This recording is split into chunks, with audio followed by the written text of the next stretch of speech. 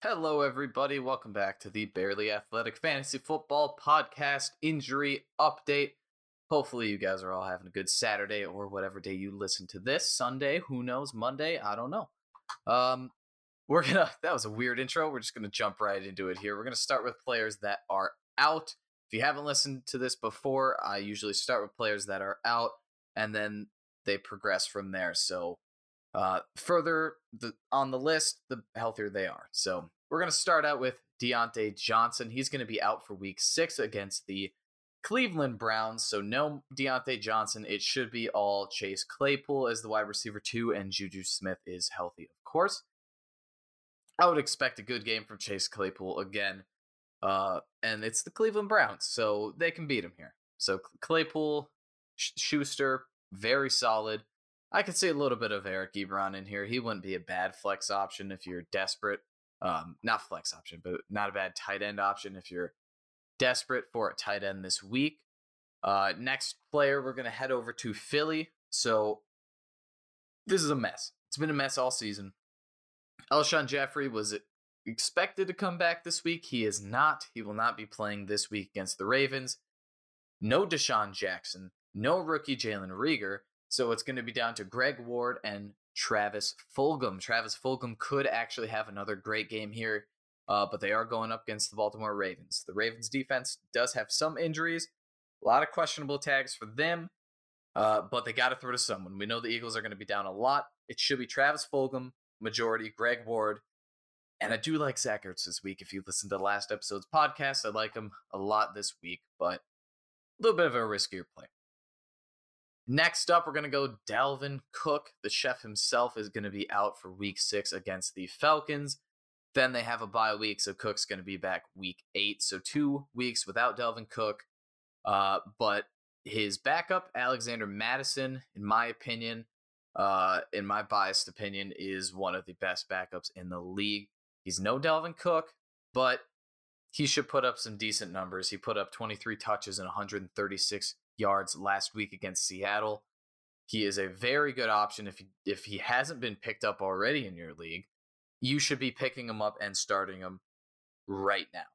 He is going to be a great option against this not great Falcons defense. He can catch the ball. He can run the ball. I wouldn't be surprised if he's a running back 1. So no Dalvin Cook. Madison will be the starter. Next up, Sammy Watkins expected to miss multiple weeks. Not that you were really starting him anyway. This just means that Mecole Hardman, his stock is definitely rising. So Mecole Hardman next couple weeks actually should be fantasy relevant. He is an awesome flex with wide receiver, I want to say 2 upside. He's got that potential. He's that fast, big play player. No Sammy Watkins. It should be Hardman. A little bit of DeMarcus Robinson as well, but I think Hardman will kind of take over. So Mecole Hardman, good start for this week and a couple weeks in the future. Next up, little surprise to me, kind of wasn't paying attention to the Colts, but Mo Alie-Cox, the tight end, the emerging tight end, is out this week with a knee injury. So it looks like it's going to be Trey Burton and Jack Doyle, which is very unfortunate. I don't recommend starting either of them. I want to wait and see what happens here. Mo Alie-Cox is only, I think, expected to miss this week. He should be coming back the following week in week 7.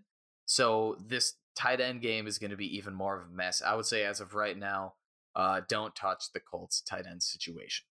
So those are all the players confirmed out. Now we're going to go for the questionables. The good old questionables. Curtis Samuel will start out with for the Carolina Panthers. He's got a knee injury. He's going to be questionable against the Bears. He did practice a little bit throughout the week, and Matt Rule quoted, here's a quote from him. He says, "It depends on how he feels prior to kickoff." So, it's going to be a game time decision. That's always fun. Curtis Samuel really should be on your bench most weeks, but if you have it's bye weeks are upon us, so there's going to be a lot of players that you're missing. Curtis Samuel, I think, could be a good option if he plays. Bears do have a really good defense, but Curtis Samuel is still a little bit involved. He's not going to explode. He's not going to give you 20 points this game. He's not going to win you the week, but he's got a I would say 8 point floor, 15-point ceiling this week. I expect something a little bit better from him if he does play. So we'll unfortunately only know on his situation 90 minutes before kickoff when they announce who's in and who's out. But I do like Curtis Samuel if he plays.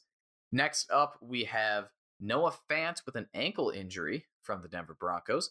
And head coach Vic Fangio says he is truly questionable for week 6, something that you really, really, really don't want to hear. He practiced very limited the last 2 days. So I expect him to play, but I expect him to play at less than 100%. Not to mention he's going up against the New England Patriots. So if you are available, or if there is tight ends available to start over Noah Fant, I would recommend it. I know he's a big name player, and he has potential to put up a lot of points, but I don't recommend it this week if you're able to start someone else. Tight ends are always slim, so I understand if you need to start them. I have to start him in one of my leagues, so don't blame me if you do. We're going to stick with tight ends. We're going to jump all the way to Houston. Jordan Akins is questionable again. He's got an ankle injury and a concussion. He's going to be a game time decision for this week against the Titans. This is another bench for me. I don't recommend starting Akins because Darren Fells actually has been playing really well in Akins' absence. So it's going to be a little concerning when both of them are healthy. I would want to wait and see who's going to get majority targets, who's going to get majority snap count. So Akins being questionable and competing with Darren Fells, I'm going to go with bench for this week. And then we'll see later on this season how it's going to unfold. All right, next up, Leonard Fournette from the Tampa Bay Buccaneers. He has an ankle injury. He is questionable. Bruce Arians, the head coach, says he's going to be a game time decision as well. Even if Leonard Fournette plays, Ronald Jones has kind of emerged as that running back 1. So this just boosts Ronald Jones for this week. He should be a locked and loaded starter. Leonard Fournette, I would say bench, dealing with an injury going up against the Green Bay Packers, who are exploitable, but they actually do have a really good defense this year. No LaShawn McCoy. So it's going to be Leonard Fournette as the backup if he plays, and a little bit of Keyshawn Vaughn. Keyshawn Vaughn is expected to play this week. If Fournette is out, I like Keyshawn Vaughn as a sneaky, high-risk flex. I wouldn't expect too much out of him, but if you're desperate, he isn't the worst option if Fournette doesn't play. However, if Fournette does play, no Keyshawn Vaughn for this week. So it will be a game time decision, like I said, 90 minutes before kickoff. Make sure to keep updated on that, but that's my advice. DJ Chark, the wide receiver out of Jacksonville, is questionable week 6 against the Detroit Lions. He didn't do a lot in practice this week, so he is going to be a game time decision as well, which is, again, unfortunate. It's hard to give you advice with game time decisions, but we can just break down the scenario. So if DJ Chark does play, you obviously start him. I say you still start Laviska Shenault. And Keelan Cole, I'm definitely fading on if DJ Chark sits. So I probably wouldn't play Keelan Cole. I wouldn't play Keelan Cole if Chark plays. But if Chark doesn't play, then Keelan Cole moves up into your starting roster. So 90 minutes before game time, see if Chark is out. If he is, Keelan Cole and especially Laviska Shenault should have a very good game against this terrible, terrible defense in the Detroit Lions. Here's an interesting one. Melvin Gordon from the Denver Broncos. He's dealing with a lot of legal issues earlier this week. Now he has a non-COVID related illness, and he is questionable for week 6. If he's inactive, Philip Lindsay should be the main man. Even if Melvin Gordon does play, I actually do like Philip Lindsay as a flex option this week. So Philip Lindsay should be a starter right now. No higher than a flex. If Melvin Gordon's out, then obviously that moves Philip Lindsay's value up a little bit to maybe a running back 3, running back low end, running back 2. But yeah, if Melvin Gordon plays, you play him. Even though it is against the Patriots, but he's been performing pretty solid this year. So If not, make sure to have Philip Lindsay as a backup. Next up with this questionable tag is Drew Lock. Now, head coach Vic Fangio said that he put a questionable tag on him because the league took away the probable tag. So in my head, that means Lock should be expected to play this week against the New York Patriots. It's a tough defense. I wouldn't recommend starting Drew Lock at all. I just put him in there to discuss this wide receiver situation. So no KJ Hamler. There is Jerry Jeudy and Tim Patrick. It's going to be very interesting to see how they are going to perform under Drew Lock compared to Ripien and drawing a blank on the other backup, but that doesn't matter. So Drew Lock is going to be the starter, or should be the starter here. I still would start Jerry Jeudy and Tim Patrick as a flex. Next up, we're going to bring you some good news. We're going to lead to the probable players. Darius Slayton from the New York Giants is expected to play against Washington. Washington's got a great run defense, but their passing defense is exploitable. And with a not so great offense, Sterling Shepard on the IR, Daniel Jones needs a number one, and that should be Darius Slayton, not Golden Tate. Darius Slayton's better, in my opinion. Darius Slayton should be a wide receiver 3 high flex option for me this week. He should play, so there shouldn't be any worry there. Next, we're going to go to Cleveland. We got the triple threat here. We got Jarvis Landry, Odell Beckham, and Baker Mayfield, all with that questionable tag, but all expected to play. Very simple. If they play, you start them. If they don't play, hopefully you have the backup. I'm not interested in any... by backup, I mean, hopefully you have a replacement on your bench, not a backup Browns receiver, because there's not a lot of Browns receivers I'd be confident in if your name isn't Jarvis Landry and Odell Beckham. But I think this does boost, even if they play, still all of them dealing with injuries. It should boost Austin Hooper's value up. I really like him this week. I think he's a great tight end that hasn't been picked up in a lot of leagues. So he should be good to go there. But like I said, Jarvis Landry with a hip and rib injury should play against this tough Steelers defense. Odell Beckham with a non-COVID illness should play this week against the Pittsburgh Steelers. And Baker Mayfield with the rib injury should play this week against the Steelers. Now, do I want to start Baker Mayfield? Preferably no. There's other quarterbacks I like better this week. I like Matthew Stafford.